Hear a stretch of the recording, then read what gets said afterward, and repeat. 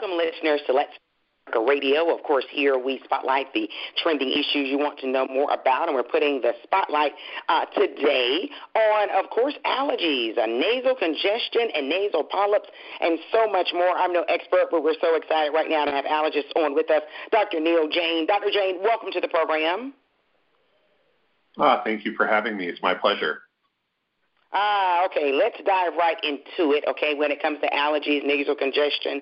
So many of our listeners are probably cringing because they know all about it, especially this time of year. Help us out exactly. I heard there was a new survey conducted really geared to help people get to the root of cause of nasal congestion symptoms. What's behind all of this?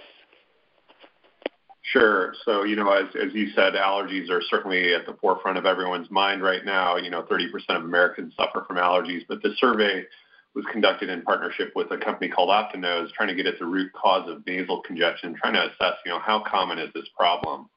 What they found was that a quarter of those that responded reporting having congestion with almost daily symptoms, and 85% of those said that their symptoms impacted their daily life, with up to 60% saying it impacted their sleep. When it starts to impact your sleep, that's really a major issue. Sleep is really one of the fundamentally most important things for us from a health standpoint. Additional little things from that survey, almost half said it impacted their ability to taste and smell food. And that can be a sign of a deeper problem, something called nasal polyps, especially if it's accompanied by other symptoms. And although many people know about allergies as a cause, they don't know about other causes, and less than half of those report seeing a specialist, either an ear, nose, and throat doctor or an allergist, to try and figure out what could be causing their symptoms. Wow, that's great information. Explain more about nasal polyps. What are the symptoms? Yeah, so as we said, chronic nasal congestion that can last for more than 2 or 3 months would be one of the signs. Other signs can be loss of smell and taste, symptoms of facial pressure, as well as chronic postnasal drip or chronic drainage. Those all can lead to sort of development of polyps. And a lot of people say, well, what are polyps? And they sort of hear that term and it can scare them, because I think, when we think about our colonoscopies or intestinal polyps, people start to think about the risk for cancer. But polyps are really growths of inflammatory tissue that can develop high and deep in the nasal passages. And that inflammation can come from things like allergies and pollution. And we know that there's susceptible individuals who unfortunately can develop these polyps.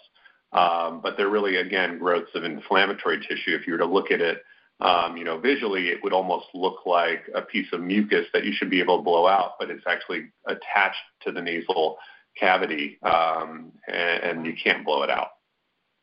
You've done a great job of explaining it. I'm so many of our listeners are probably like, okay, next, how do I treat this? Anything out there that would be helpful?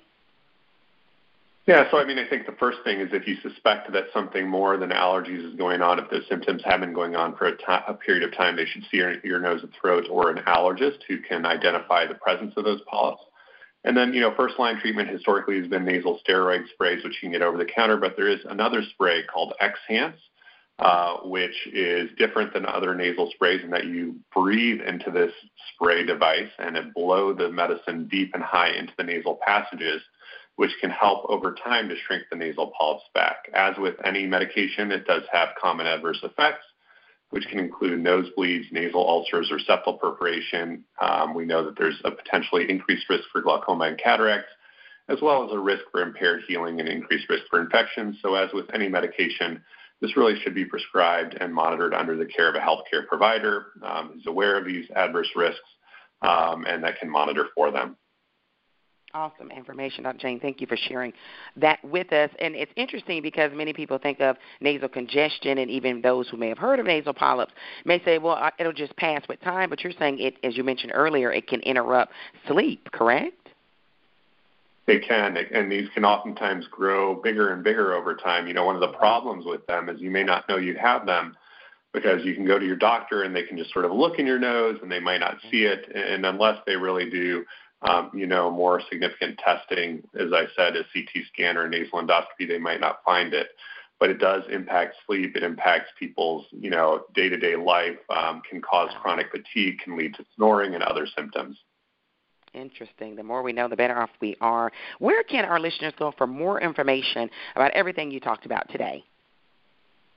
Sure. So there's a website, www.treatnasalpolyps.com, that can provide you with more information. There's also a survey that you can fill out, a questionnaire that you can carry with you to your healthcare provider to start a conversation about whether this is something to look into further. Thank you. Such a pleasure to speak with allergy specialist, the one and only Dr. Neal Jain. Thank you, sir. We appreciate it. Oh, it's my pleasure. You have a great day. Listeners, stay tuned in to Let's Talk America Radio. Real talk for real people. More episodes coming up soon.